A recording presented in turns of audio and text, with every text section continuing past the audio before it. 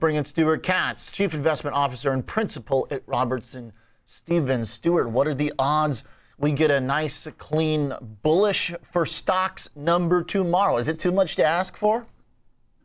Look, it's certainly in the realm of the possible. I mean, what we are experiencing and have been experiencing now year to date is what I'll call price discovery. And at times it can be unsettling. And on days like this, I think people probably fear that they're missing out. The punchline of which is we really do need to understand, as we're describing and you and your guests were thoughtfully articulating, where are interest rates going to go? Because the cost of money is going up. And in the past, with such a low cost of money and extraordinarily fiscal stimulus, investors' risk appetites expanded, complacency increased, and now people are reminded there are two basic tenets that drive asset valuations. One is, are earnings growing? And two, multiple expansion.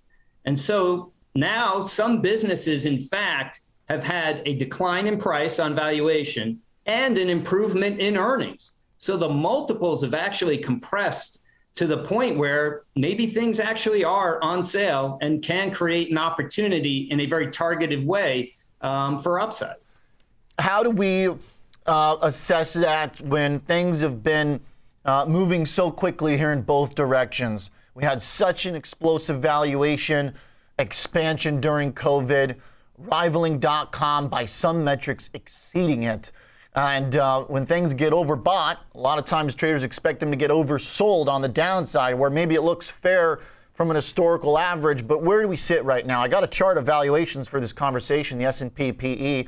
And trailing basis, we're still around 20, which is above the average, charting it back the last 50 years. Yeah. So look, I think inevitably that, we're all asking ourselves, quote, are we at the bottom? And that question needs really to be selectively applied to different asset classes, different geographies, and then different securities within an asset class like equities.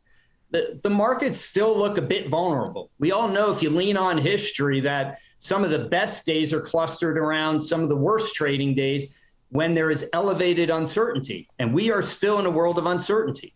You look at the PE ratio on the S&P 500, and we still haven't reached levels of sort of previous market bottoms. You look at the fixed income market, credit spreads are starting to move higher, but still are not really near or well above any kind of long-term credit spread averages since the great financial crisis.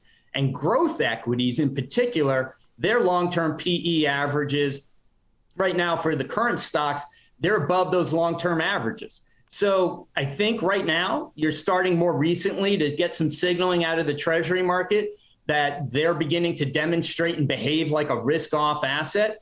And so that kind of two-way flow is very constructive in terms of the markets indicating that they're near a bottom. But let's face it, investors need greater clarity on rates, inflation, macro growth, and potential headwinds or tailwinds in terms of corporate earnings. And we're seeing bits and pieces of that coming out with some of the names you referenced earlier. Well said. Is there a timing issue on that PE trade-off between valuation and earnings? To mention, as companies have been reporting, the earnings expectations for the year have actually gone up. It's just that the market hasn't been satisfied with the degree they've gone up. So as some of our economic data over the last month generally slows, the employment situation seems firm enough for Powell, but the economic surprise index went the most negative in like 8 months. So we have been missing. Is there a possibility here that while valuation contraction maybe has done its job, that earnings might start to slip if the economy slows down? What's the potential for that in the second half of the year? I think that's a real risk. I think you put your finger on an important pressure point. Earnings guidance come the second half of the year.